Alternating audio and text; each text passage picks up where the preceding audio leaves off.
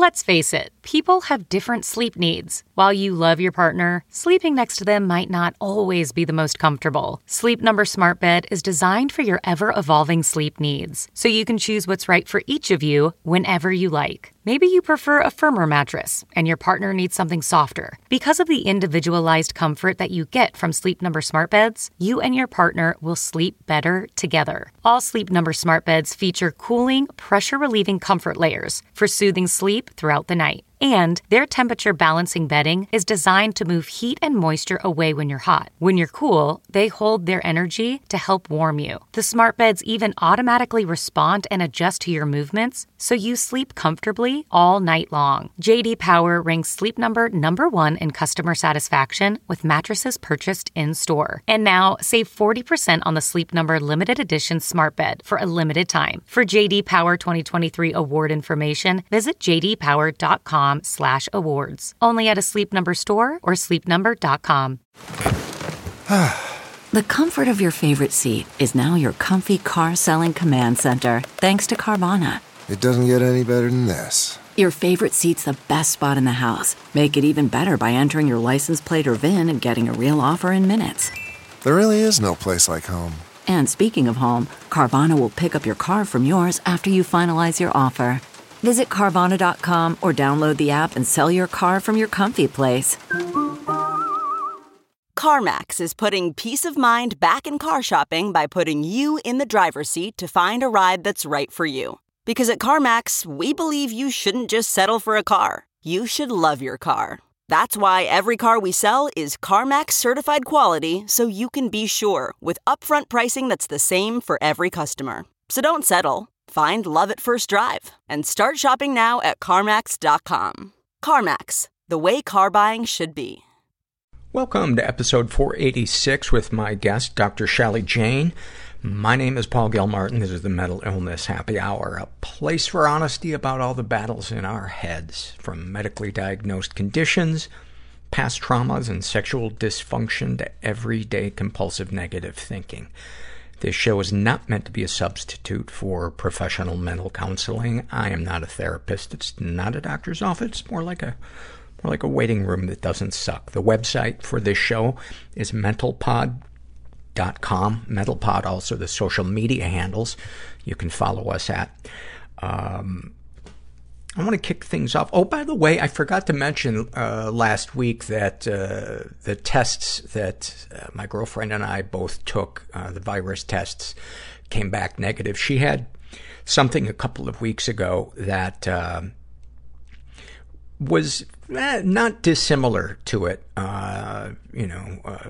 so we worried that she had it. We semi-isolated, but I got myself tested too, and we're both happy that it came back negative. Oh my God. I bought a mixer, a stand mixer, and I've been making pizza dough. I saw this video on YouTube of somebody making a pizza in a cast iron skillet, and holy shit, is it good. And it's so satisfying. While I didn't make the tomato sauce, it's so satisfying making your own dough and just choosing what you want to put on it. And that feeling when you take it out and it's just perfectly browned, and I never knew that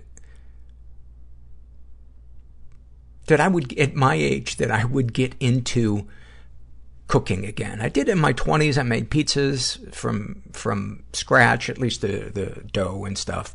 And I just thought I was done with it. And I'm sure a lot of people are finding some silver linings to the quarantine with finding new hobbies and stuff like that. But I've just been really surprised at how enjoyable it's been in terms of discovering new things. And honestly, I'm super happy for people who've been out of work that the quarantine is slowly being lifted and they'll be able to start earning money again. But there's a part of me that does not want to leave this little cocoon I've created for myself There's a part of me that dreads going back to the uncertainty of human connection. Even though it's the basis for so much stuff that's good in my life, there's still that part of my brain that wants to pull away and keep my life predictable. Anyway, I want to read a couple of quick surveys, actually just 2 quick surveys before we get to the interview with Dr. Jane. And when I was editing this interview, my brain was moving so slow. The pauses I had to edit out when I was talking were, it was a little depressing. I think at that time I was either not taking, omega-3, or I hadn't started it at all, but it really bummed me out. It bummed me out. I feel like my brain's working a little faster these days, but still. This is from the love survey filled out by a person who calls themselves, I think this is a woman, calls herself Western Fence Lizard. And they write, I've been watching the lizards since the local stay-at-home order. I love being outside and watering my plants and watching the lizards crawl out from behind my pots and give me annoyed looks when I spray water into their hiding spot. I love it when lizards come out on a warm, sunny day and start doing push-ups on a log. A lot of people don't know this, but the reason lizards do push-ups is a lot of them spent years in jail. They become institutionalized, and the recidivism rate among reptiles, lizards especially, is, it's astonishing. Unrepentant. That's really the only word that I would use for lizards. Continuing with their loves. When they wait by my porch light and eat the bugs attracted to the light. And I love the scent of musty, damp basements because they remind me of when I grew up in a wetter climate. Isn't it funny how certain smells, while they're not necessarily pleasant, can bring up such strong,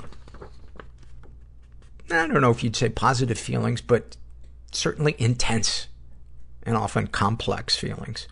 And then this is from the love survey as well, filled out by Sabrina. She writes, being bad at social distancing and bumping into a dog owner a few nights ago and yesterday, exchanging a nod and a light smile like, yeah, we're all terrified. But the clear night sky with no light pollution is stunning tonight too. Also, industrial qualities of coffee and dark chocolate brownies is now a responsible adult lunch. So, to those couples trying to make the rest of us feel bad, fuck you and fuck your matching yoga pants. Every little thing feels like the end of the world.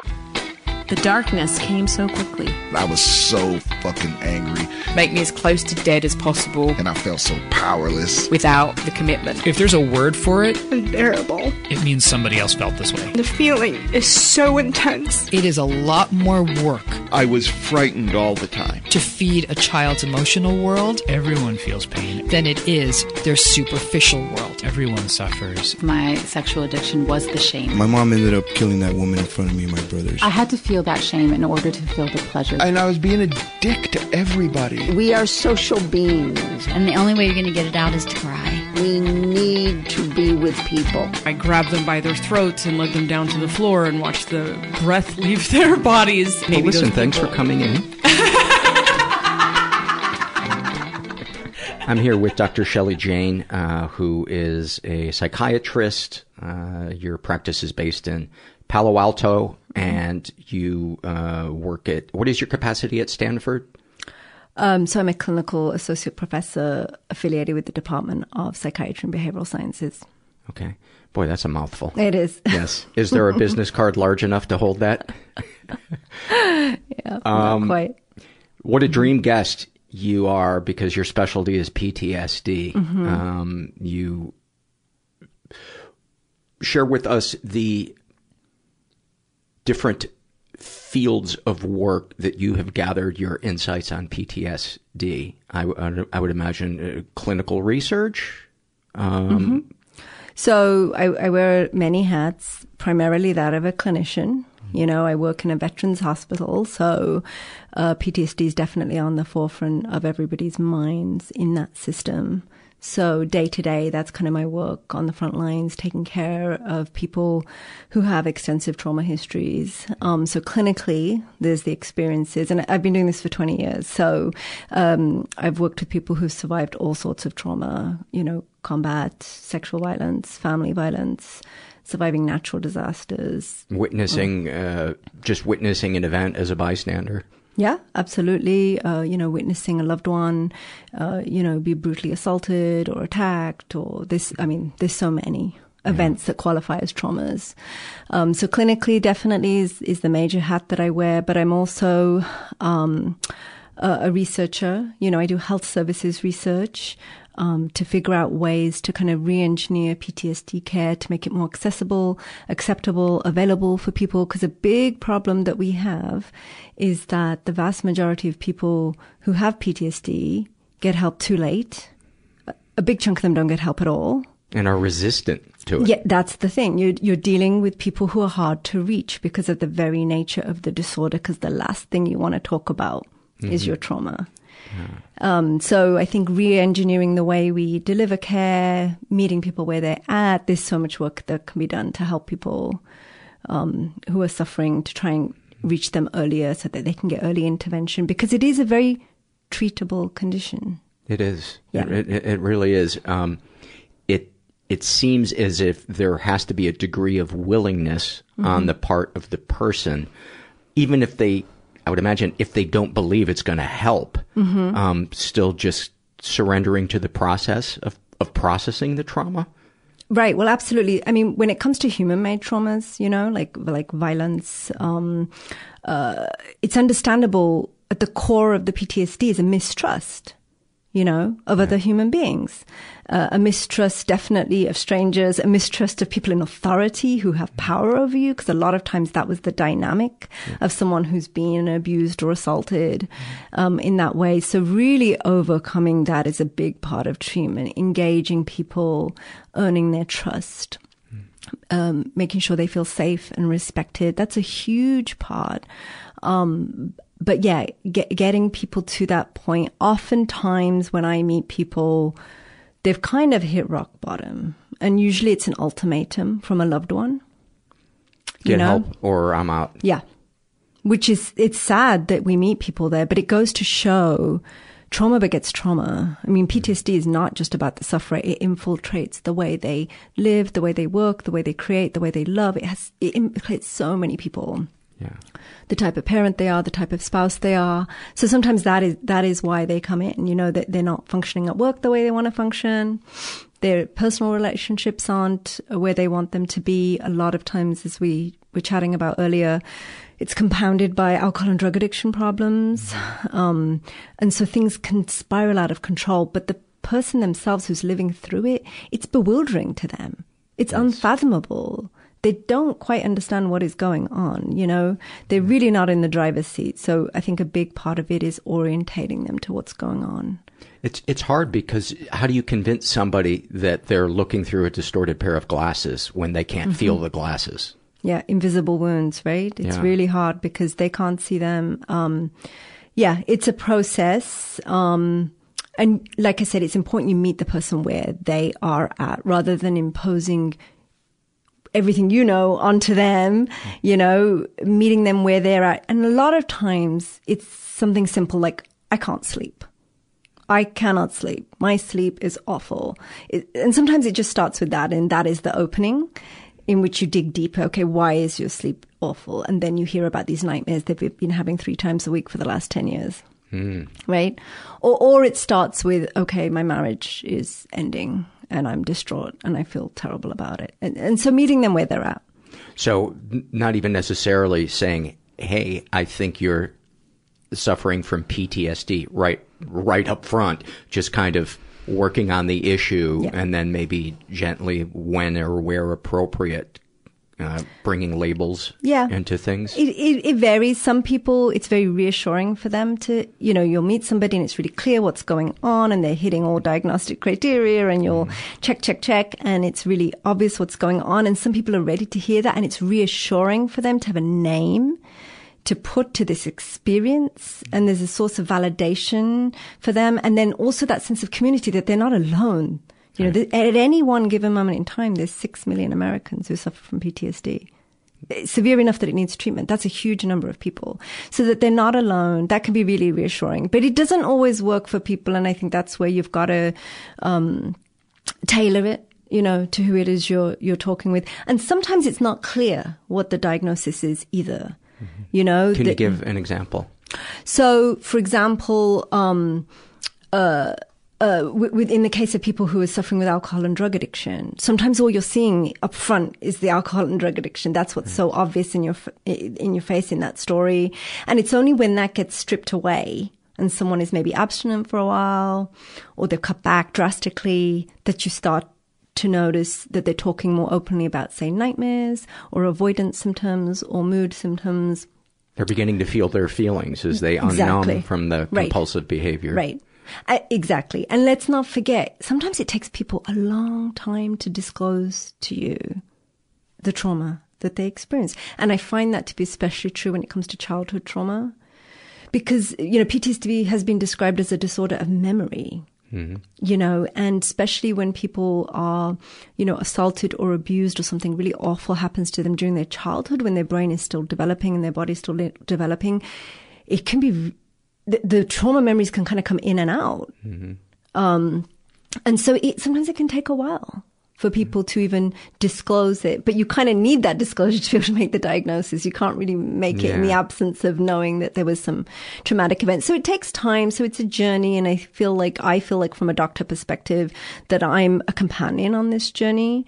And, I'm not sure I can fix or cure them, but we can certainly manage the symptoms really well and get them to a much better point. And it's just being a companion on this journey where we're going to have setbacks, where we're going to take 2 steps forward sometimes, but just being there for them. So them having the sense that they're a part of a team, that this isn't being imposed on them, like you have the flu and we're just going to give you shots. It doesn't work. 20 years of doing this, it does not work. To impose something on someone does not work. It's not the right approach on so many levels. They have to be ready. They have to be at that point. And, as a psychiatrist, I'm quite comfortable with ambiguity. I don't need to see a result right away. I just don't think human beings are wired that way. They're too complicated. And it could be that I might have a conversation with someone today. They might not be ready to listen to me, but maybe something will filter through, and maybe a year from now, 2 years from now, the penny will drop, and that's okay with me. But I don't think you can, the very nature of trauma in itself makes someone feel out of control. So I'm not going to do anything that's going to reenact that, They have to be ready. They got to be wanting to do that work. And I'm not saying the work's not challenging. It is, but they have to want to do it. It's got to be a decision that they're leading and I'm supporting.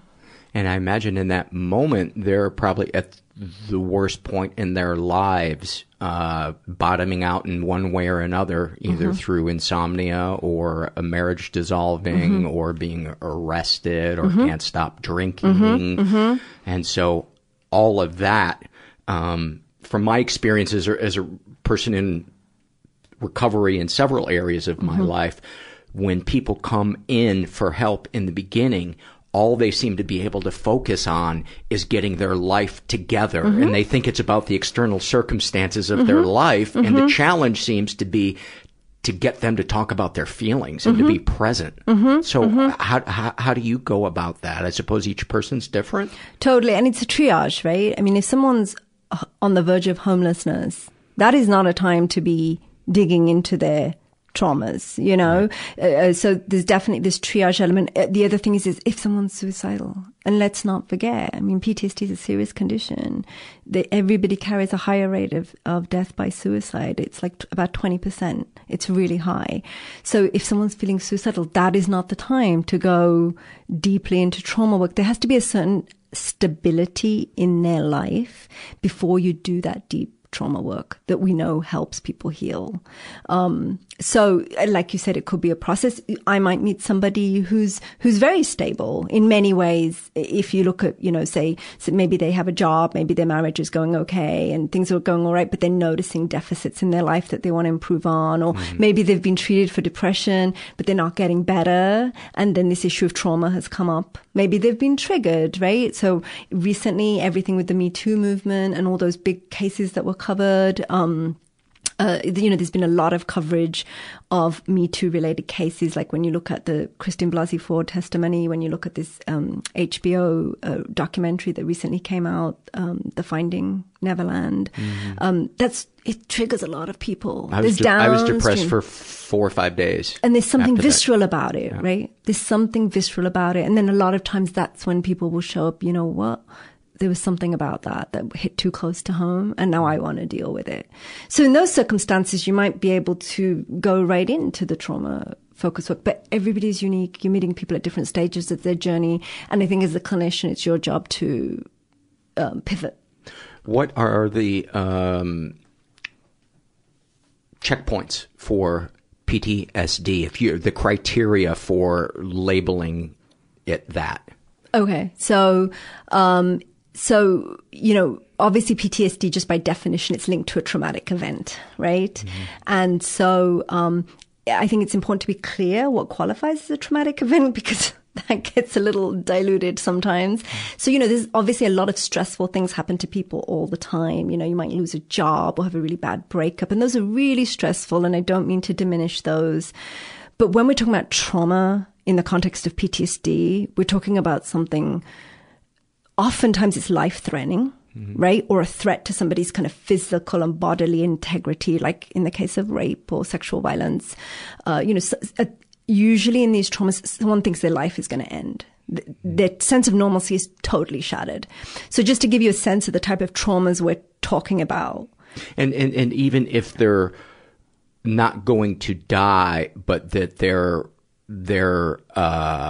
safety is being compromised in a way that overall feels like my life as I know it is being ripped away from me. Yes, right. So, for example, if they were going about their life thinking they were doing everything they should be doing, and then suddenly the whole basis and the foundation for what they believed to be true was just pulled out from underneath them. So that kind of level of trauma, it's difficult. You don't want to tell somebody something wasn't traumatic to them when it was. There is that gray area. But generally speaking, if you want to look at how we diagnose PTSD, if you want to really go by the book, it's these massive type of traumas,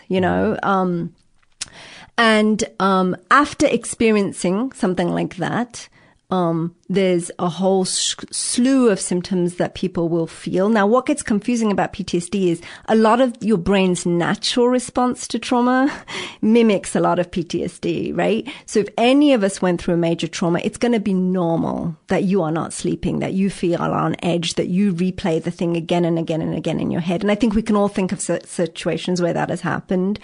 But in a way, in those early days, that is your brain's way of healing. Mm-hmm. Okay, it's kind of got to go through that just to process what happened. Mm-hmm. And a lot of people will say that with time, they'll heal naturally. The vast majority of people will heal naturally with time. And those memories will be no more traumatic, 5 years down the line, 10 years down the line. And a lot of people will say they've grown, right? Mm-hmm. They have a period of growth. They call it post-traumatic growth. But my world focuses on that substantial minority of people who do not naturally heal. There's a lack of resilience. Well, I don't know. A lot of it is determined, believe it or not, by hereditary. Mm-hmm. A lot of what determines who develops PTSD after trauma and who does not is actually determined by the way we are wired and our genes and genetics. A third of it is determined by that. Wow. And then the symptoms you'll see are the kind of textbook intrusive memories of the trauma. And by intrusive, I mean The person is not willfully recalling those memories. They are coming to them out of the blue, unwelcome, intrusive memories. So they can't go about their normal day in their job and parenting and being in a relationship without getting these intrusive memories. Flashbacks is, that kind of quintessential symptom of PTSD where the person is reliving the trauma in the moment. And if you've ever seen anybody going through that, it's one of the most horrifying things to watch because they are not in this moment. They are being taken back in time. And a lot of times they'll relive that memory and all of the actions and the bodily sensations that went along with that trauma. Nightmares is a classic. The classic PTSD nightmare, they replay the trauma again and again and again, and it can happen many nights a week. It can go on for years and years. So those are the ones that it's famous for, that people probably know about. The exaggerated startle response. Right. They hear a loud noise and they assume it's a bomb. Hypervigilance. Yes, hypervigilance, like checking doors again and again. 3 guns under the bed. Like those are the ones that I think are quite famous now in popular culture. I think what does not get enough attention is the mood symptoms, the anger, the shame, the guilt that people just live in year after year after year. And then the avoidance. Yes. Is black and white thinking a part of that? So black and white thinking we tend to associate with depression. Right? It's a cognitive pattern of depression, but there's such an overlap between PTSD and depression. So many people with PTSD also have depression. The comorbidity is really high. So I think it's hard to tease it out. But the avoidance symptoms, it's usually when people have built this life where they totally constricted their life to avoid any reminders of the trauma on an emotional level and on a behavioral level. I think that gets missed with PTSD a lot. So small and predictable. Where minimizing the unknown is that part of avoidance? Fair to say? Yeah, part of the avoidance. Right. Hyper control, wanting to control every part of their life. Gotcha. And of course that works until it doesn't work. Right. Because none of us have got control, right? It's a myth. It's not true. But avoidance is that where they constrict their everything to avoid having to think about the trauma. But oftentimes it's hard to live a whole life that way. Yeah. And at some point they get into trouble. So I think the avoidance and then, also the mood symptoms which cause this alienation from loved ones, this emotionally barren life. I think that's what doesn't get enough attention. Which I would imagine feeds the depression and the shame. There you go. Feeling Everything. Of being alone and I am other than. Right. Or I deserve this. This is what I deserve for, XYZ, and living with those faulty cognitions. Oftentimes they're faulty in PTSD. So those are the type of kind of textbook symptoms. It's important we now know in the last 10 years there's a whole syndrome called partial PTSD.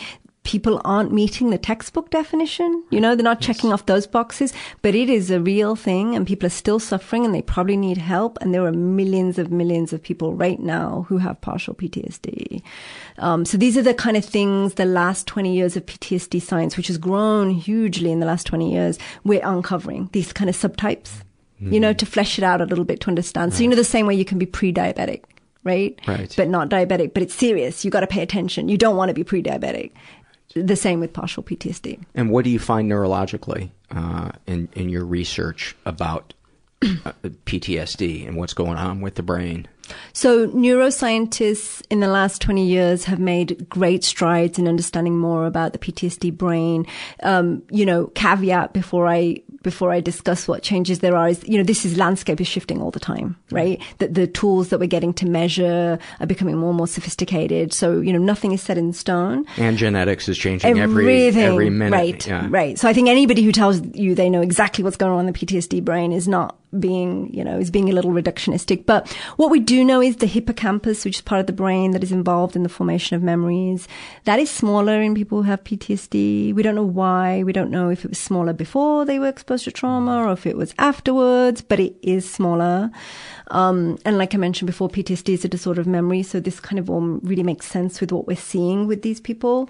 The amygdala which is a set of almond-shaped neurons located in the temporal lobe of the brain, and is very much involved in the regulation of fear and anger. That is overactive in people who have PTSD. So basically, they go from 0 to 100 like that. Or they sense all of a sudden they're shaking with adrenaline. Yeah, totally. Adrenaline. And they may even know intellectually, yes, this person isn't trying to kill me, but I am reacting. Their body's reacting before they have a chance to hold back. So they go from 0 to 100. And also they sense fear where there's no need for fear. Right? They misperceive the world's stimulus, right? Yeah. So the amygdala is overactive. And then on top of that, we know the frontal lobe, the parts of the brain that help us make judgments and plan and execute and, kind of think logically, that is underactive. So you can see how a combination of those things make for this picture where people are kind of reacting before they're thinking, and then like you mentioned, the adrenaline, the noradrenaline, we know that is high in people with PTSD. The stress hormone cortisol is all wonky, and serotonin also is implicated in PTSD. So that's some of the stuff we know about the neurobiology of PTSD that is shown again and again and again in different studies to hold true. One of the things I've always been fascinated by is the sometimes with compulsive behavior, whether somebody's shoplifting or acting out sexually or driving to go score drugs, there's a release of adrenaline and like shaky hands and sometimes it's combined with euphoria, sometimes it isn't. But I wonder sometimes if the obsession and the compulsive behavior is somehow linked to that, like a brain's way of, we don't want to think about this other thing, yet something unconsciously is tapping into that, right? While they're trying to soothe themselves with compulsive behavior. I don't know. I've always been fascinated by that. As you're talking, where my mind goes is to this kind of controversial phenomenon of reenactment, which is, as a trauma clinician, I feel like I see it all the time. So you mentioned, like, for example, let's say with sexual promiscuity. Okay. So, a lot of times I'll meet people who are survivors of severe child sexual abuse, whether it be like incest or, and they grew up in these chronically traumatizing situations. And in their grown adult life, they will continue to engage in promiscuous behavior and expose themselves to risk all the time, even though they're acknowledging the trauma they experienced as a child.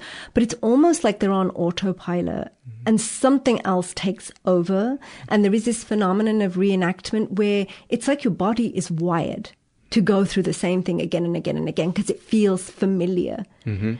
And I have experienced that, right? And it can be a high unlike no other, especially if you're in a place where you're numbing yourself with drugs and alcohol, because to feel any kind of good stimulation, you need a jolt with, like a cattle prod. Right. And so sometimes high risk behavior will achieve that, and it's familiar. Right. It's familiar.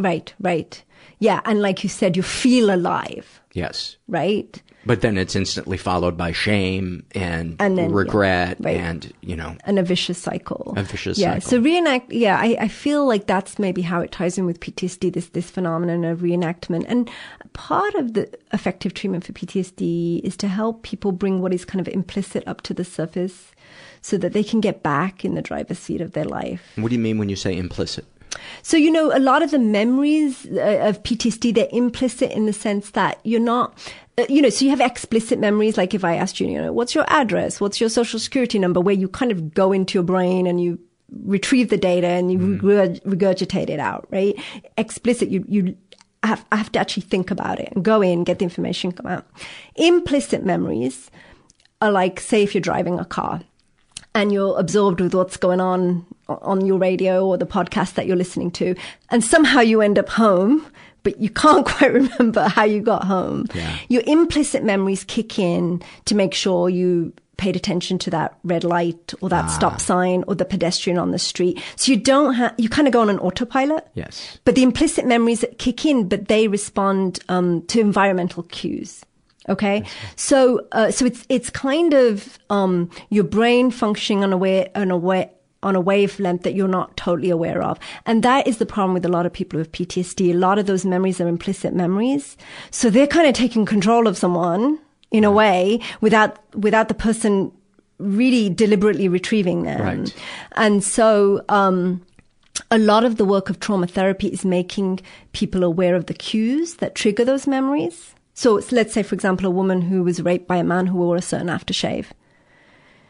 Just the smell of that aftershave might make her feel totally nauseous, totally anxious, totally drained, but she might not be able to consciously put those steps together. It's only in the work of deep trauma-focused therapy will the dots start to become revealed so they can connect it. And I think becoming aware of your trauma cues is the first step in recovery from PTSD, because you can get a handle on it then. If you know why you're getting triggered, you have one more step closer to having control over the process. It's interesting you mentioned that too, because there's an incest survivors group that asks people not to wear perfumes or colognes. Right, because they're so sensitive to the environmental. Yep, right, exactly. It just goes to show, smells, tastes, what you saw. So they're connected. A song. A exactly. Time of year. What you heard, a time of year. There you go. Like the fall, the seasons changing. Basically, trauma memories are wired with all of these environmental cues into these big structures they call fear networks. And the problem with fear networks is you trigger one, you can trigger the whole network. Wow. And in fact, in a flashback, that's what happens. The whole network is totally, on, and that's why you feel like you're reliving your trauma in the present. Yeah. So being aware of your cues is really important. Okay. I kind of got you derailed talking about the smaller ones.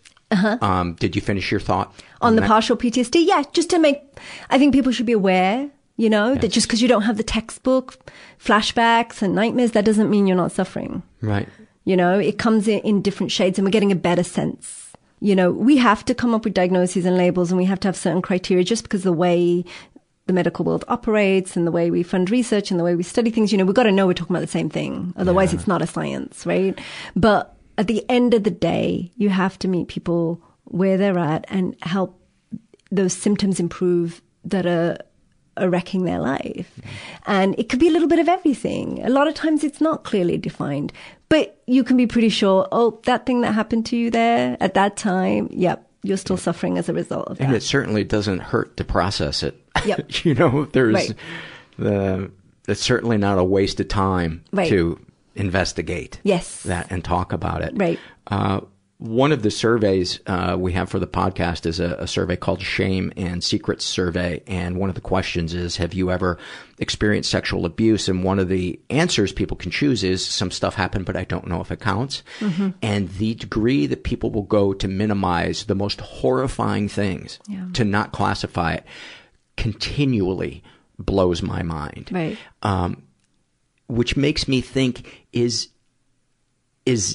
what are the reasons for that? Both, let's say universally, what are some of the reasons for it? Is it the brain's way of protecting that person so that they can function? Is it related to the fact that when a lot of us experience an event that is traumatizing, we go numb, and that gets kind of placed in a numb folder, right, where we view it almost dispassionately, right, to protect ourselves. Yeah, but if it were to happen to somebody else, we would feel differently about it. I mean, I think you bring up really good reasons, and they could be great explanations for all. I think when people survive trauma, oftentimes traumas, especially the traumas of human design, like abuse or assault, they really shatter all we hold to be sacred and true. So these events become unspeakable, too terrible to utter aloud. So we don't speak of them. And speaking of that, that's the name of your book, correct? And I think that the reason I bring that up is because it's when they become unspeakable that PTSD thrives. Right. And sometimes survivors want to speak, but society isn't ready to hear them. So if you're raised in a family that doesn't want to hear that, your uncle or your grandfather is sexually abusing you, then the survivor is forced into silence, and then it becomes unspeakable. So a lot is determined by that. But yeah, I mean, going back to the title of the book, that's exactly it. PTSD thrives in those conditions, and making the unspeakable speakable is actually part of what works to help people heal. And I've heard many people, when sharing about going to an authority figure, to say, hey, this is happening to me,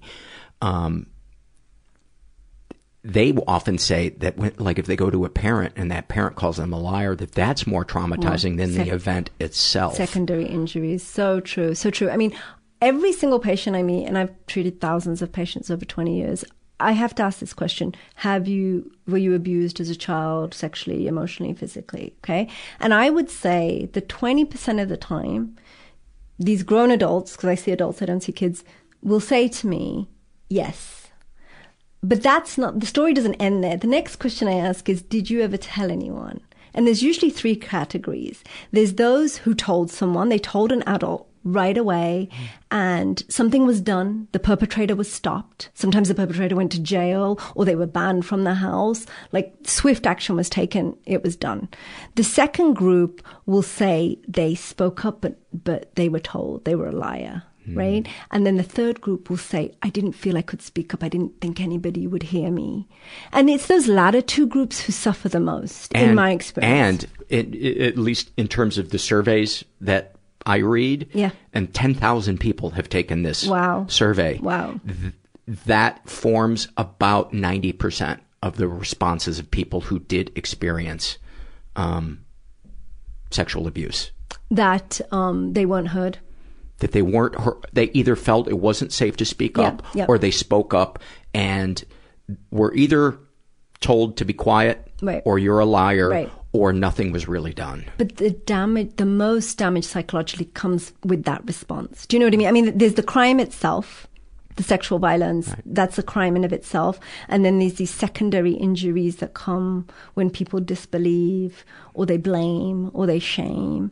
And that's a whole problem within itself. And to me, a lot of folks who had that experience as a kid and end up in this kind of web of psychological ambiguity that follows them into their adulthood, follows them into their other relationships, because it's kind of unresolved stuff.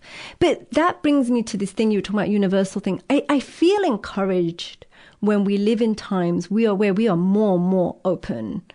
When I think of what the kind of education young kids get today about how it's important that it's not okay for people to touch you if you don't want to be touched, and they're getting more education about having agency and having a right to say no. We're having these discussions that I think in previous generations we didn't really talk about. It was really taboo. It really was. Yeah, and I think and then when this digital era where stuff gets communicated in so many different ways and it's so much more accessible, so I do think a level of literacy about these things help.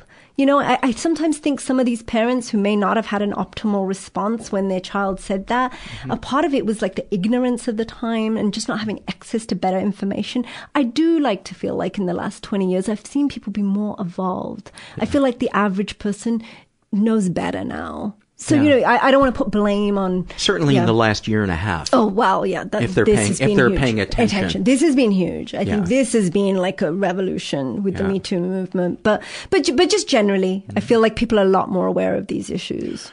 Watching the Me Too movement happen and the way that survivors are treated and perpetrators are viewed, how do you view it as a clinician? Because I would imagine you view it through a much more complex and nuanced lens than people do. Like, that motherfucker should be taken to a desert island.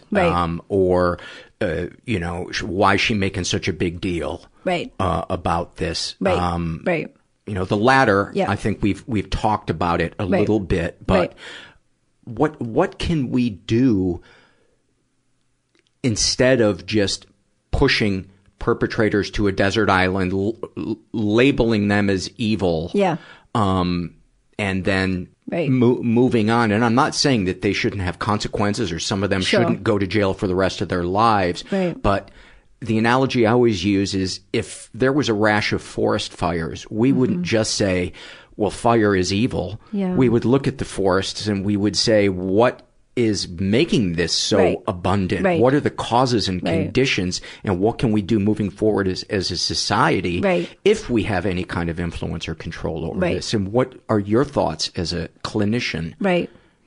I mean, it's super, super complicated, right? I mean, you're not only talking about, you know, sexuality and consent and then crimes such as, you know, rape, but I think power differentials is what's really fascinating to me. I feel like that's something we're tapping into, that how a dynamic of a relationship changes when there's a power differential. And for me, what oftentimes I see is between a parent and a child, right? And how complicated that is. So, you know, in the cases of, let's say, kids who are abused by a caregiver or a trusted adult, there is this theory called betrayal trauma theory, where a child has to almost block out what happened in order to survive physically. Because the child has to live, right? And they're dependent on these adults for, you know, food, housing, shelter. And so they can almost dissociate from what happened because of this betrayal trauma theory, that they have to kind of survive to get through this period. And then it might only be years later when they look back on the situation that they realize, right? You're smiling. You described my life exactly. There For 20 years, my ex would tell me, you have not dealt with the way your mom touches you, talks to you, the things she did to you. And I would just, I did not want to hear it until I was ready to hear it at 48 years old. So 40 years of minimizing something, putting it away in a folder and having all the signs that you talked about. And I feel, you know, I apologize to the regular listeners because I've mentioned this every time, but I feel I need to present a full view of this, is that I went on as an adult to become a womanizer, an objectifier. I'm ashamed of the way that I acted. I'd like to believe I'm not that person anymore, but that I think always needs to be mentioned with it, because it's so complicated, and the ripples of these things, if we don't get help, we don't process it, it gets... It's unwieldy. It gets spread. And trauma begets trauma. Hurt people hurt people, you know? And like you said, we're not excusing behavior that's criminal. We're not excusing that, but we have to be curious about that, you know? And so I wonder, when I see somebody who is as sick as a Harvey Weinstein, the podcaster in me, you know, after I think, well, thank God this guy's been brought to justice. You know, I hope he goes to jail. I hope these people who were victimized by him get the help and feel their pain validated. Then I wonder, how did he become that? What happens to somebody who behaves that way? What happened to them that they behave that way? And those are obviously, I think those are really, really important questions. It's impossible to know with every one individual, but, you know, I think a lot of times what I see in people who have trauma histories is, you know, they have two sides of them. Do you know what I mean? The victim and the perpetrator can come to lie in the same person. And you have to be okay. You have to be able to put those two opposing thoughts in your mind and have them live together to be able to really see the person as an integrated whole. Right? A patient who I know was really, who I know was badly treated, who I knew had a horrible childhood, who I knew was exposed to way too much violence, can at the same time be a victim of that, but also be a perpetrator of violence in his everyday life. Right? So there's no point in disintegrating them or that doesn't work. You have to integrate them so they can understand themselves as a whole. I think we've got to be curious. I think the worst thing you can happen is shut down the conversation. I think this is one of the most important things to understand sexual violence in our society, in our culture. And to keep the dialogue going is really, really important. Because as you know, in other parts of the world, I mean, they're not even anywhere close to talking in this kind of detail. It's still so taboo. Yeah, when people throw around words like, that person's evil, I don't like language like that because I feel like that ends a conversation. I like to use words like that person is very sick. They're, possibly they've got some traumatic wound that they're acting out through this. And I think people sometimes misconstrues that means I don't think that person should have consequences. Right. I do. They're not mutually exclusive. Right. Yeah, I hear you, and I agree. I think when you call someone evil, it's a really good way of giving yourself distance from the situation. Yeah. That evil is somehow something really rare and unusual, and you're not going to encounter that in your life. Right. Whereas if you look at the statistics for trauma, just sexual violence alone, like 1 in 5 American women have been raped. What does that mean? I mean, this isn't the man in the back alley, the stranger in the back alley. 1 in 5 means it's people we know. Right? So, but I think by calling them evil or something unusual, we can put ourselves distance and reassure ourselves that we're okay and we're safe. But of course, that is total fallacy. Yeah, that's interesting. Almost like how the victim will sometimes minimize or blame themselves for it. It's like the things we will tell ourselves to dissuade ourselves from the idea that the world can be a bit chaotic and random. Yes, absolutely. And that, I think one of the prevailing cognitions that they noticed when trauma scientists were trying to understand why people develop PTSD, they realized that a lot of people go through life with this cognition that bad things don't happen to good people. That was their fundamental belief. Like if you really dug deep, that was their thinking. So then post-trauma, their whole worldview was shattered. Yeah. Because what does that mean? If that happened to them, well, then what did that mean? So it was almost part of the treatment for PTSD is really dismantling your cognitions, starting from scratch, and then building up a new way of how you view the world. And what are some ways that people might view the world? Does spirituality ever factor into it? I know that's such a vague term, but for me, finding purposes greater than myself helped me get out of the selfish mind frame that I'm doomed, I'm fucked, right, et cetera. Other people don't understand me. I'm different. Support groups helped me feel connected and a part of a larger whole that to me it lifts my spirit, and so I call that spiritual. Right. I know that that's not going to cure clinical depression. Sure. But it has helped me process a lot of things. And so I wonder from a clinician's point of view, how do you touch on these subjects that are so kind of ephemeral and difficult to put into a diagnostic manual? Right. But people are doing it all the time. So one thing that always I find I'm so humbled by when I talk to people who have PTSD is a lot of times because they've hit rock bottom in their life, because they've seen the worst that life has to offer, I'm always blown over with how brave these people can be too, because they're in a way, they're paradoxically fearless because they've seen the worst, So what more do they have to fear? And a lot of them, one of the ways they will cultivate this resilience is they'll take on something that's bigger than them, or they'll get so much joy from helping people who have lived through things similar to what they have lived through. And I think it serves as a way to connect to other people, which is really important in PTSD because obviously the tendency to is isolate and have shame and avoidance. So I think connecting to people that way, living for something higher than yourself can be a really guiding light. So I almost feel like they operate from a more enlightened plane because they've really kind of seen life for what it is. And now they're reevaluating and building a new life and this search for meaning. Yeah. Like Viktor Frankl's book is so amazing. Right, the search for meaning. I mean, you get to the essence of what matters in life too. In a way, they're living a more real life because of their traumas.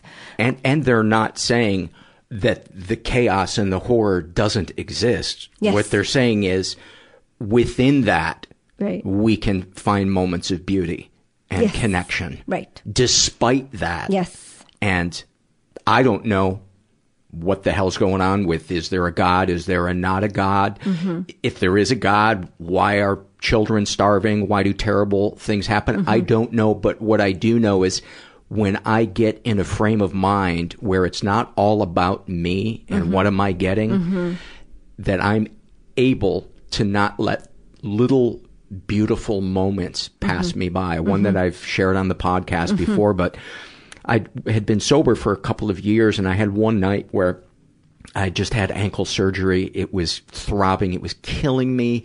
The stomach flu hit me. I had 104 fever. No. I was laying on the bathroom floor, and the phone rang, and my dad had died. Oh, and in that moment, I went, okay, where is the goodness, that energy that love comes from? Where connect to that, connect to that. Right. And it's like this energy came down and comforted me in that moment. And I smiled because I knew I will get through this. Yes, it's going to be painful. Yeah. This all sucks. Yeah. I'm not denying that it sucks, but it's a part of life, and I will get through this. And I said to myself, the next couple of weeks, I'm going to, as I go back for my dad's funeral, I'm going to look for the moments of beauty. I'm going to try to see where, for lack of a better word, God is. Right. And as I was packing to go back for the trip, my one leg was in a cast. Oh, boy. I thought, I only have to pack one shoe.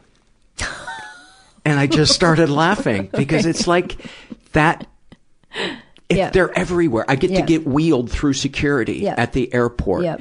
And some people would say, well, you're just being dim-witted and you're pushing the silver lining thing a little bit too far. Right. It works for me. Right. It brings me peace. It brings me more smiles. Right. And then my mind is a little bit more open to listen to somebody, to maybe be of help to somebody occasionally. Right. And I think you hit on so many amazing points that if you can operate from a place of abundance, psychologically, spiritually, emotionally, that's such a healthy state. You're operating from a place of abundance and being present, then of course you're going to see beauty in everything. I mean, and that's a place where we all want to be. The problem with people who are in the thick of PTSD is they're just survival mode, which is a place of poverty. Yeah. So all they see is what's right in front of them.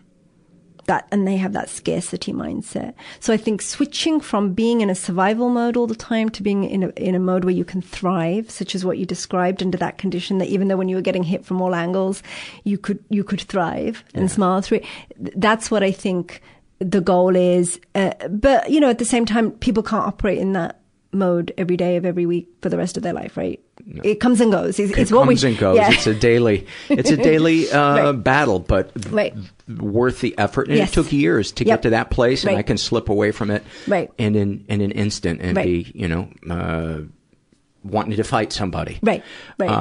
When you get somebody who's in that survival mode, how do you deal with them as a clinician? Now, you talked about triage. They're having trouble sleeping. Mm-hmm. You try to get them to sleep first, and then you'll look at the next layer that comes up, or what? Yeah, I mean, I think restoration of basic biological rhythms is just really important. I mean, if people are not sleeping, there's just a limit to what you're going to do. I mean, your human brain needs sleep, So I think restoring sleep, nourishment, and maybe using some kind of low-hanging fruit strategies like, relaxation, deep breathing exercises. They're already, when they're in that state of mind, they are already overstimulated. They're already kind of on edge. So throwing too much information at them is just going to overwhelm them even more. So just the most simple of things we can do to help people kind of get down to baseline. Mm-hmm.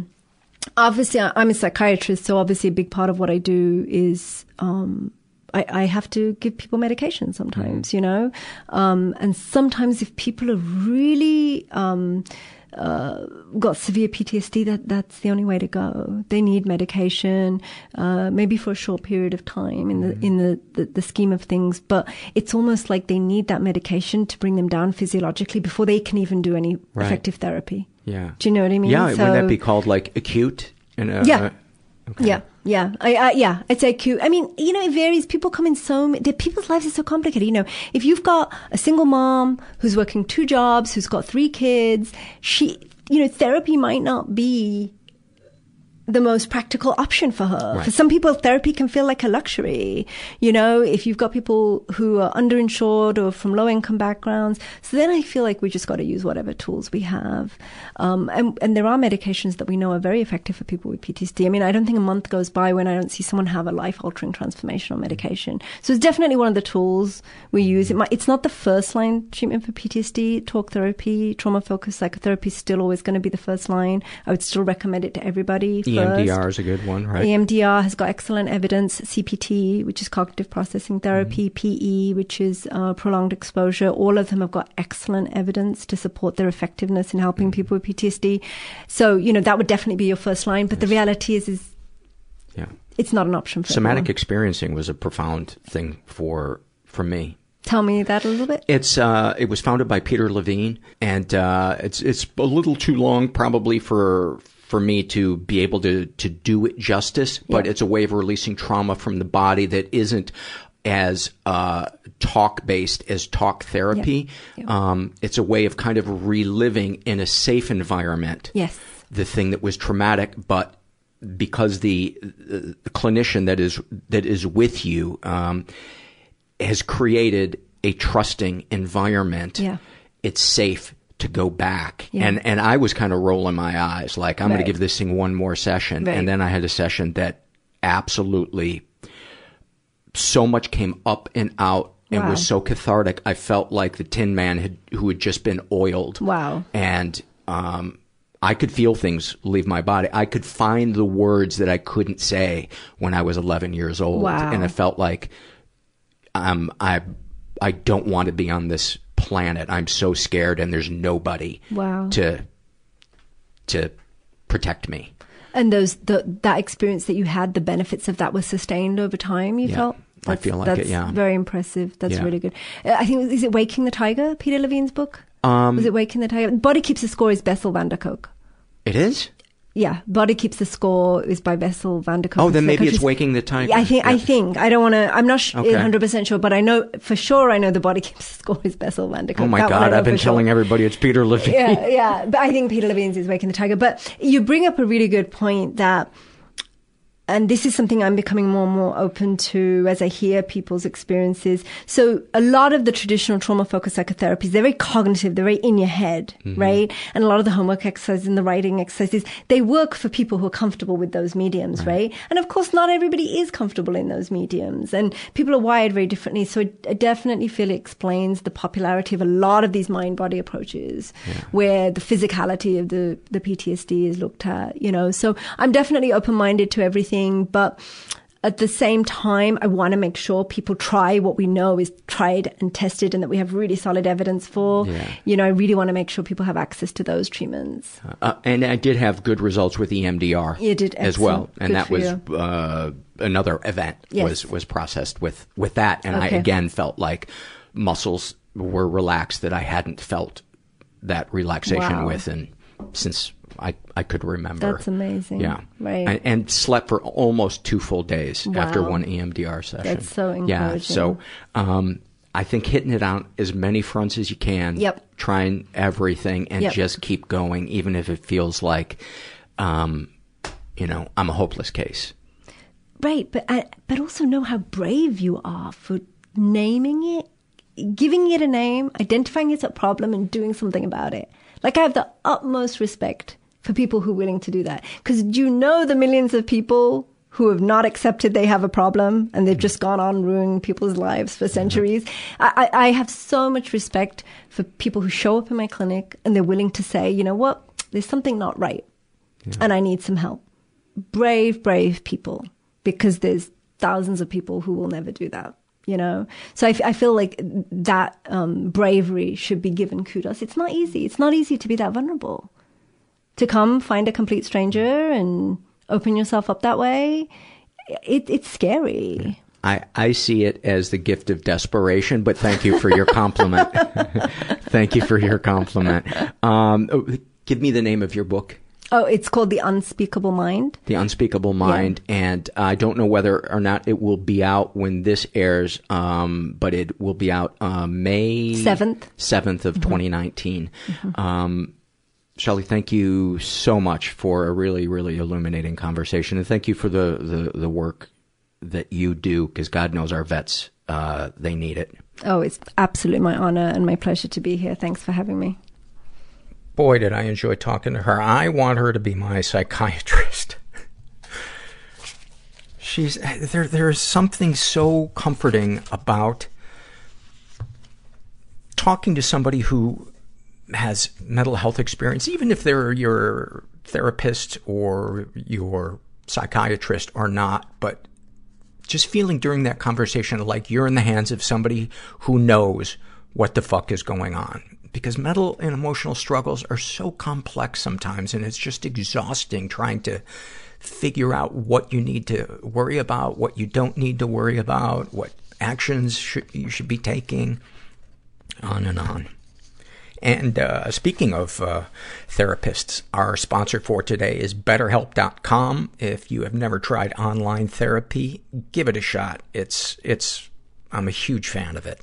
I've been doing it for a couple of years, and I have a therapist who truly, truly cares, and she'll send me links during the week, TED Talks, ask me questions about, have you been mindful about this? How's the eating sugar late at night going? Stuff like that.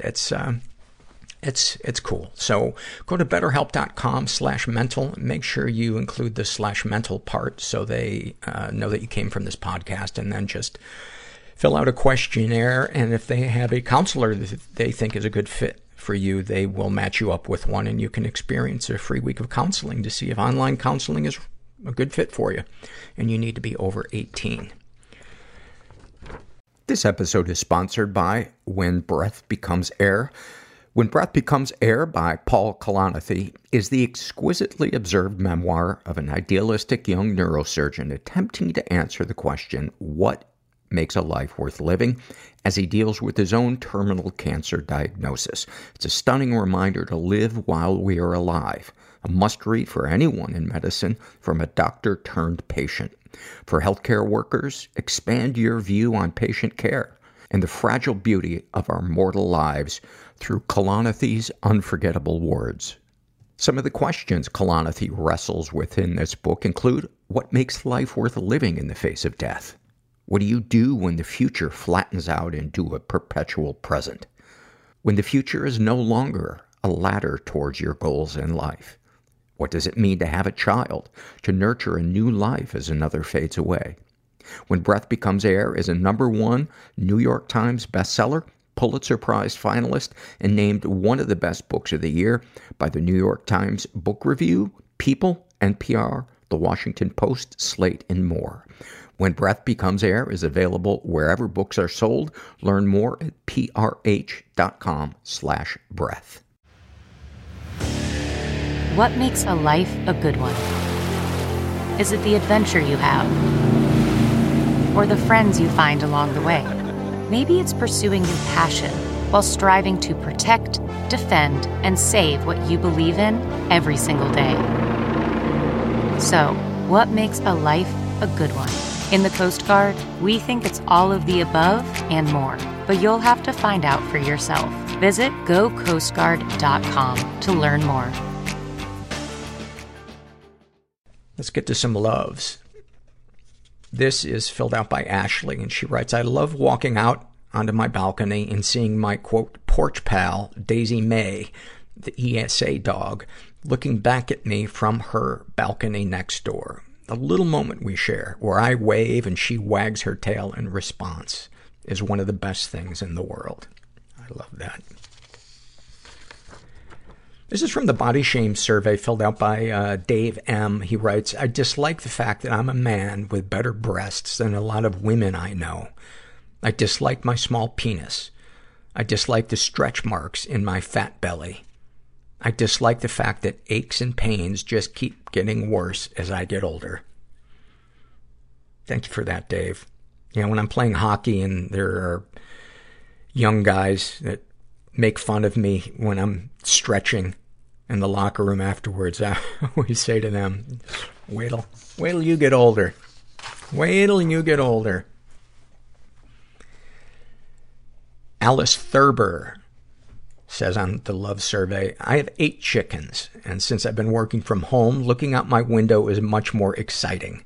Watching my chickens and dogs playing in the yard, being able to hear their egg-laying songs during the day brings me happiness in these stressful times. I didn't know that chickens sing songs. I guess a lot of chickens are in cover bands, but they only sing songs about chicken. I didn't actually, in all seriousness, I didn't know dogs and chickens. I suppose there's examples of any kind of animals that will play together, but I'd never really pictured a dog and a chicken. I always just imagined if a dog saw a chicken, it would want to kill it. This is from the babysitter survey filled out by a woman who calls herself I'm Probably Overreacting. She identifies as straight, is in her 20s, was raised in a stable and safe environment, ever been the victim of sexual abuse. Some stuff happened, but I don't know if it counts. And it's in relation to what she shares here. She was being babysat and felt something sexual. I wish I could say how old I was, but weirdly, I have little to no recollection of my childhood. I must have been about 4 or 5 because my youngest brother was a baby when the sitter was hired, and she didn't last very long. I remember at this age, my mother used to shower me because I was too lazy or too young to do it on my own. So one day my parents were going out, and my mother, before leaving that day, told me that if I wanted to shower, I had to do it on my own. She told me not to ask the sitter to help me, and when I asked why, she said, because I was a big girl. Why wouldn't your mother apply that to you showering by yourself when she was around? I don't know. That's a red flag for me. So obviously when they left, I asked the sitter if she could help me bathe, and she did. I don't remember much, but I remember instead of giving me a bath, she turned the shower on. I only remember the sensations. I can't picture anything visual, but I can remember she had very long fingernails because she touched my genitalia. I don't really know if that was abuse, because she was bathing me, but I remember after telling her that my vagina really hurt and burned, and she told me it was probably because of the soap not being well removed. I know this is disgusting, but till this day, 20 years old, when I shower, I try and not wash the soap away properly down there to see if I feel something. I still haven't felt that sensation again, so I don't know. She was later fired for mistreating my sister, who must have been 6 or 7 at the time. She would call her names and scream at her. I didn't tell anyone, and I don't remember what I thought or how I felt. I don't know if it affected me. I just know that I started masturbating at a very young age. But I had so much embarrassment over it, I can't think of an exact age. Probably by the age of 8, I was already masturbating. Remembering these things, what feelings come up? I feel sadness because I will never know. And if I did, my mother told me not to ask her to shower me. Do you feel any damage was done? I really don't know. Have your experiences influenced how you view your children being babysat? I'm not a parent, but I hope if I have kids that my mother will be there to help me with them and babysit them. Thank you for sharing that. And she is sending some love from South America. Thank you for that. Thank you for that survey. And so many people, I think, have that hurdle in recovering where so much stuff is gray and they're just going back and forth on, am I making too big of a deal? And ultimately, I think, let's just process it. Let's just say, this is fucking with me, and let's forge ahead. You know, I'm not doing this to bring a court case against somebody. I'm doing this so I can let all of these emotions out that I've been holding in, especially the shame. Savannah shares some loves. She writes, the comfort and peacefulness of feeling my partner's chest rise and fall while he sleeps. Folding warm laundry while listening to murder podcasts. I've got to assume that she's cleaning blood out of her clothes. And deep cleaning the fridge. I hate throwing out food, but the purge is satisfying. Oh, those are great. I just did that with my fridge the other night. And it's like there's always some condiment that you're like, where the fuck did this come from? When did I ever use, mustard with chickpeas? This is from the body shame survey filled out by a guy who calls himself Chubster. And he writes, what he likes or dislikes about his body. I like my calves. Growing up morbidly obese really toned the fuck out of my legs. So when I ended up losing 100 pounds, the muscles really popped. I hate my gut. I have lots of excess skin from obesity and my gut is saggy and disgusting. I have hairy man boobs. I often oscillate between losing and gaining weight. Doesn't take much for me to put the pounds back on after losing them. It's a shitty back and forth that I don't ever expect an end to. I suffer from body dysmorphia, so it's extra hard to see my body objectively. To me, it looks absolutely terrible. Like a wad of bubblegum dropped in some hair. Oh, what a sentence. A wad of bubblegum dropped in some hair. Thank you for that, man. And I'm sorry that you are suffering with this, but thank you for that, I don't know, metaphor, analogy. Oh. He's also a survivor of covert incest. He writes, something I always knew but didn't have words for. And I was able to find books and resources from the podcast, and they've been invaluable. I'm so glad that you've been able to find some resources for that, because it is such a mindfuck. This is from the love survey filled out by Neapolitan22, who writes, I love the sound of my dog's tail pounding against the floor when I reach down to pet him. I love the first dog I ever had. Her name was Misty, and she was mostly border collie, and she had this really thick tail. I remember one time we were on summer vacation, and of course the parents all had their whiskey sours around the table, and she got excited and her tail knocked a full drink off the table. Oh. I love when I get into a little dancing groove when I play the bass and the power I feel as I move my hands up and down the fretboard. Oh, there is nothing like a good bass groove. And I never realized how difficult it is to really find a rhythm and notes that takes a song to the next level. So many of the Beatles songs, if you listen to them and really focus on the bass and imagine what it would sound like with a different bass, you realize what a genius Paul McCartney was on the bass. I also love that bass sound when it's just really not low like in rap, like not that low, but it's kind of I don't know how to do it. It's hard it's almost like there's no sustain to the note. It's very short, but you almost feel it. It's almost like a click, like a really fat, round click. I love that. I love having conversations with my best friend while we do something repetitive, like tossing a ball back and forth. We get lost in our excitement over the conversation, and I feel deep comfort in the connection. I love our roaring laughter in between thoughts that spill out with such trust. Oh, that's beautiful. Thank you for that. Some loves shared by the mentally unstable redhead. I love when I can wake up in the morning and feel enjoyment in waking up. It took me a long time to get to that point. It's just the little things to enjoy and to be proud of yourself for making it this far. I love that one. That is such a great example of self-compassion and self-love. And like Dr. Jane was talking about, meeting yourself where you are.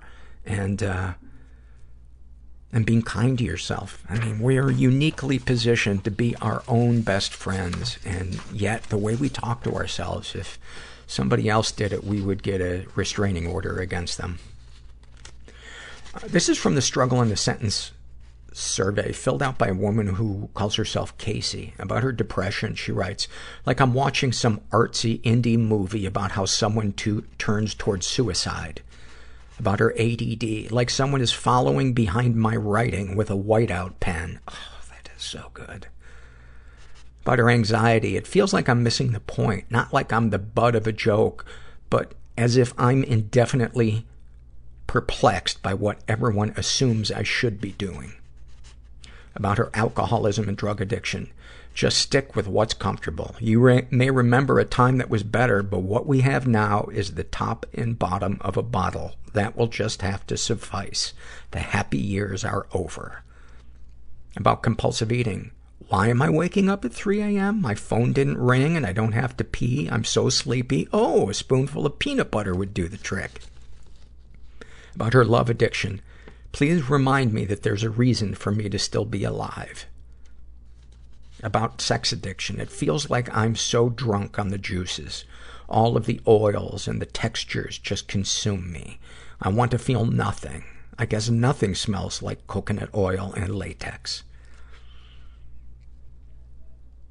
About health issues. I was having sex and doing a great job when I went into cardiac arrest. My doctor says I need testing to see if I could die any minute. I thought, I can't imagine living knowing that I could die any minute. Then I realized we all do that every day. I'm not having the tests done. About PTSD, that certain shade of purple that causes my vision to iris in. I call it post-mortem purple. About experiencing a sex crime. Those guys who ran a train on me were just kids. And that one kid who touched me was in foster care. And in the parentheses, insert female guilt here. About experiencing racial or cultural bias. I'm a biracial Southern woman. Don't get me started.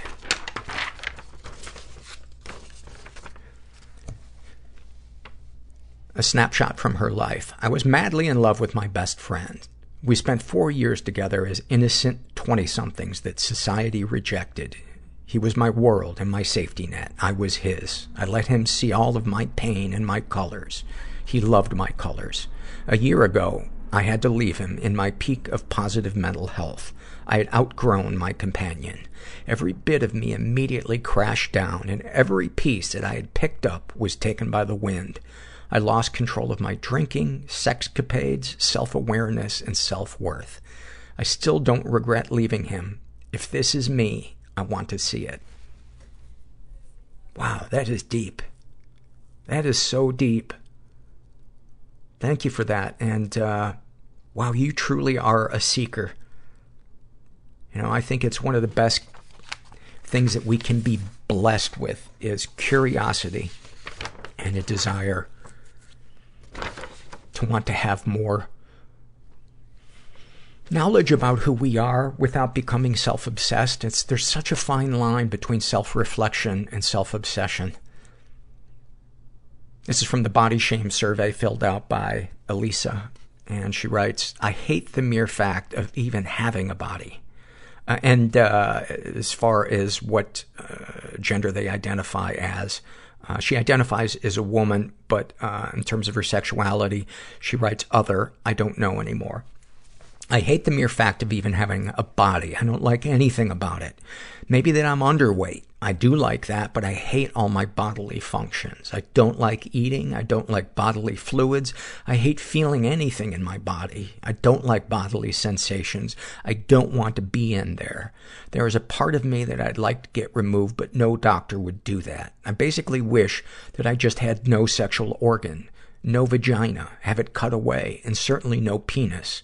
I don't like my thighs, upper arms, my ass, and my stomach. I think they're too fat. I'm absolutely disgusted by my backside. Everything about it is horrible. I like that my body can do things. Knit, read, sew, walk, play the violin, stuff like that. Thank you for that. And you might find some healing by combining some of those issues and writing a song called I'm Absolutely Disgusted by My Backside, and then play it on violin in front of everybody you went to grade school with. Just a thought. I'm not a therapist, but I do have some really great ideas. But seriously, thank you for that. That was a really deep survey. This is from the Shame and Secret survey filled out by a woman who calls herself My Brother Fucked Me Up Literally. She identifies as straight, is in her 20s, was raised in a pretty dysfunctional environment, and writes, however, I never saw it as dysfunctional until I was in college. Ever been the victim of sexual abuse? Yes, and I never reported it. I was sexually abused by my older brother when I was 5 or 6 years old. My brother would abuse my sister and I when he was babysitting. I do not remember my sister ever being involved, but recently my parents told me that he abused my older sister a few times but got bored with her because she gave in to his demands, quote, too easily. Side info, my older sister is 3 years older than me and is special needs. She has the intelligence of a 10-year-old. I became my brother's primary focus because I would resist and he would have to manipulate me into touching, licking, or sucking him. I am more angry at my parents because when my brother confessed to them what he did, my parents did nothing. They took me to Ruby Tuesdays and asked me if the events he told them about had happened. And that's really why Ruby Tuesdays was founded. It was a place for people to verify incest. I hope you don't think that I am mocking you or minimizing your survey. Sometimes I just get uncomfortable with pain and have to make a stupid joke. My dad says that he called our church's counseling services to see how he should handle the situation, and they said that by the way, calling the church to see how you should handle childhood sexual abuse is like calling wolves to ask how to fence in chickens. He got off on using his mind games. Oh, wait, back up. My brother was, they said as long as the abuse had stopped that no further action was required. So fucked. My brother was never removed from the house, and neither of us ever went to any therapy. I'm most angry at my parents because it wasn't the abuse that they should most be worried about with my brother. It's the fact that the abuse was about manipulation of me. He got off on using his mind games to get me to do things to him. I worry daily about the things he has manipulated his wife and children to do. Whenever I am at my parents' house and they Skype with him, and I see my 5-year-old niece walking around his house in her underwear, I feel absolutely sick inside. After telling my parents about these feelings I was having when I would see my niece on Skype, my dad told me that he is 100% confident that my brother is not a sexual predator. When I told my therapist this, she told me that she bets my dad was also 100% confident that his son would never sexually abuse any of his siblings. She has also been emotionally abused. To put it in simple terms, I most definitely have, quote, daddy issues. To this day, I have extreme jealousy and trust issues. I also would use men as toys in high school and college. I would take it as a challenge if boys were not interested in me to get them to give me attention. I would tease them until I got their attention. But as soon as I had them, I didn't want them anymore and would ignore them or hook up with someone else to show the person I was leading on that I wasn't interested. I also witnessed my mom beat the crap out of my dad. I remember sitting on the couch in the living room and turning around to see my mom start hitting my dad. She started slapping and hitting him in the face, charging towards him as he tried to back away from her. He eventually backed up and hit his head on the corner of a kitchen cabinet. At that moment in my life, I gained so much respect for my father because as my mom was attacking him, he just took it. He never raised a hand at her. He just let her do that to him. And after this incident, he stayed with her. Wow, I don't know if I were in that situation that respect would be what I would feel. I would certainly respect that he restrained himself, but I don't know if I would respect that he just allowed it to happen. That, you know, he didn't leave the room or the house or, you know, call 911 or something. But, I don't know. And again, I've never been in his shoes, so who am I to judge? By the end of the night, they were cuddling on their bed. I remember being so angry at my dad and not understanding, wow, this is where I gained so much respect for my father. And then she writes, I remember being so angry at my dad and not understanding how he could love her after she did that to him. It's interesting that she respected him for taking the abuse, but then that changed when she saw him being affectionate with her later. This shit's so complicated. I also have a memory, I was a sophomore in high school, of my father coming downstairs to break up a fight between my siblings and I. He was wearing black pajama pants and a white undershirt. He broke up the fight and told us that it was before 10 a.m. on a Saturday and we should know that Saturday mornings are him and my mom's, quote, sleep-in time. I don't remember anything else he said because all I could think about at that moment was how my dad had a fully erect boner that he didn't even try to hide. I assume him and my mom were having sex before he came down. Growing up, my dad would always flirt with women and comment on how they looked. He would tell my mom that he wasn't hitting on these women. He just noticed those things because he worked in beauty care. To his defense, he did work in beauty care. I don't know. I don't think that's an excuse for saying that kind of stuff in front of your wife and your daughter. His job was and still is to find people who make counterfeits of his company's products and arrest them. See, all my daddy issues. Even though I know my father's behavior was inappropriate, I still feel a need to defend him, which is so normal. It is so normal. You know, like we talked about in this interview with Dr. Jane, that there's a part of our brain that wants to minimize it. That we had to do that to survive, because otherwise what are we going to do? Move out of the house at 8? Any positive experiences with the abusers? I played competition soccer growing up, and my dad would come to all of my practices, games, and take me to all my tournaments. Growing up, I always felt like my dad was my best friend. I could tell him anything. After years of therapy, I'm finally beginning to understand that my dad was very emotionally abusive and manipulative. My dad is a very smooth talker. Everyone who meets my dad is immediately charmed by him. He was always flirting with women. However, if my mom ever mentioned the name of another man, my dad would get ridiculously jealous and go into an emotional funk. Everyone would walk on eggshells around him for days. Now that I'm an adult, I have a much better relationship with my mom, although I'm still scared of her. When I was growing up, I always wanted to hang out with my older brother and his friends. I feel like in some sick way, I missed his attention after the abuse stopped. Darkest thoughts. I often imagine beating the crap out of people. I want to grab their hair and bash their heads onto the ground. I want to hook up with a girl. I mostly want to play with her boobs. I love looking at boobs and would love to get a boob job. I'm a teacher and have had dreams about hooking up with some of my students. I would never do anything to jeopardize my job, but I find myself being turned on seeing the student the next day and having to stop myself from flirting with them. The feelings usually go away within the next few days, but then I'll dream about another student. Please tell me this has happened to other teachers. I'm sure it has. I think these dreams are a continuation of what I did in high school to boys. That makes sense. I don't want to actually hook up with my students. I just want them to think I'm sexy. In general, I don't want people to see me as pretty. I want them to sexualize me. I want them to stare at my boobs and my ass. My self-worth depends on how sexy people see me as. Recently, I gained a bunch of weight after having a child. I am completely and utterly disgusted with myself.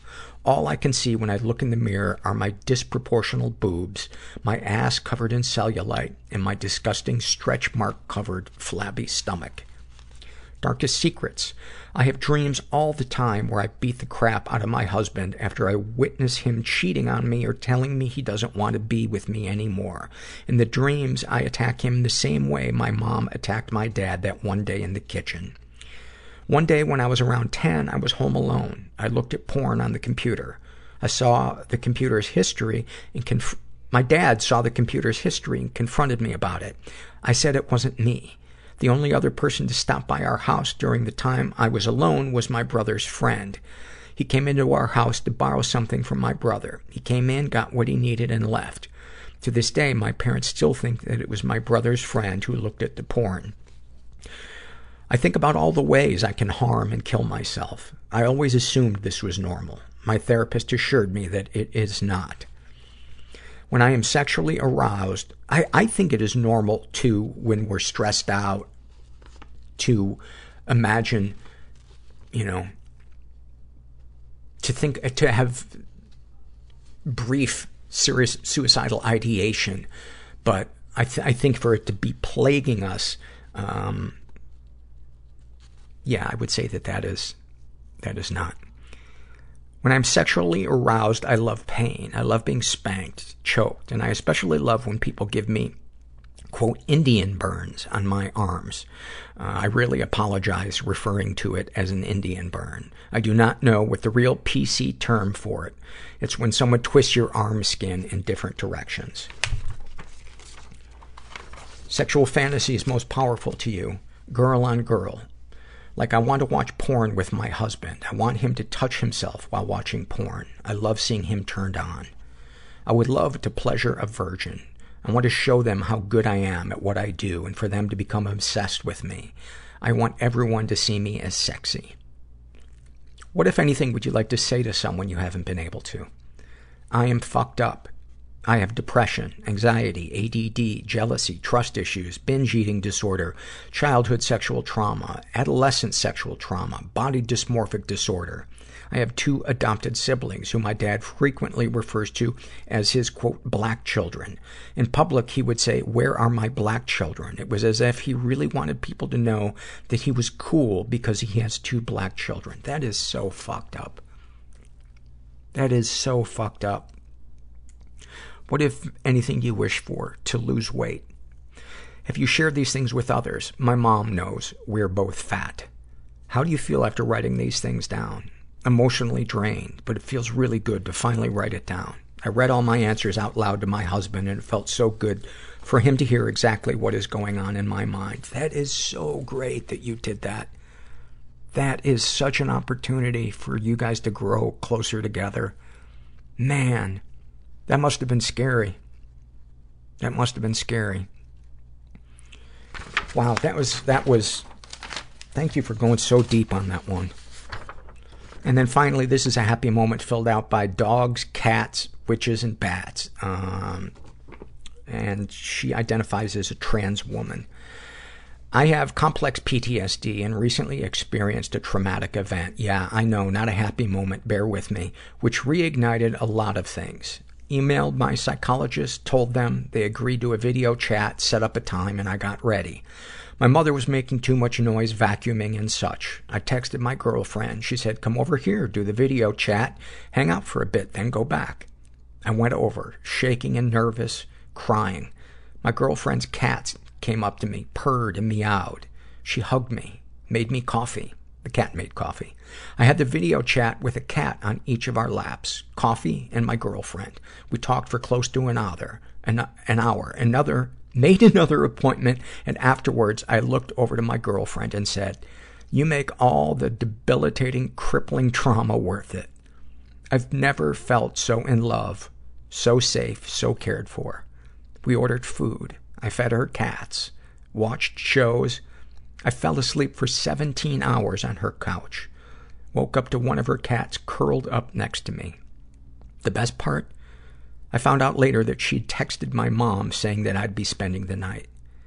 And she had completely eliminated all items, objects that relate to my sexual trauma from her house altogether. I cried again and hugged her for a whole 5 minutes. I fucking love you, Courtney. Wow, thank you for that.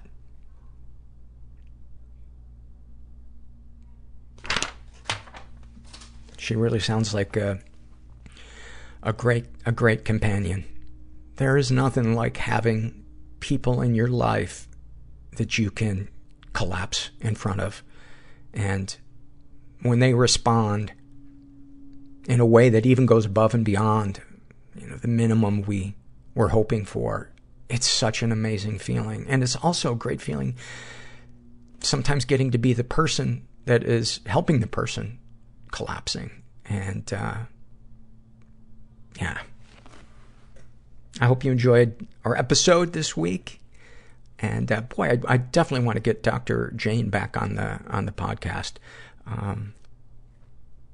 Thank you to everybody that has been filling out the survey.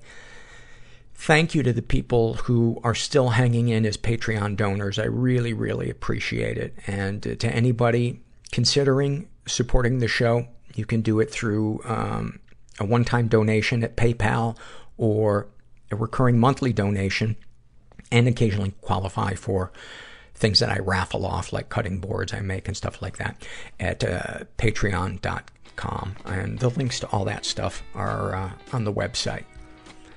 But, yeah, if you're out there and you're struggling, just never forget that you are not alone. And thanks for listening. Everybody I know is bizarrely beautifully Everybody fucked up I know in some weird way. bizarrely beautifully fucked up in some weird way. Bizarrely beautifully fucked up in some weird way.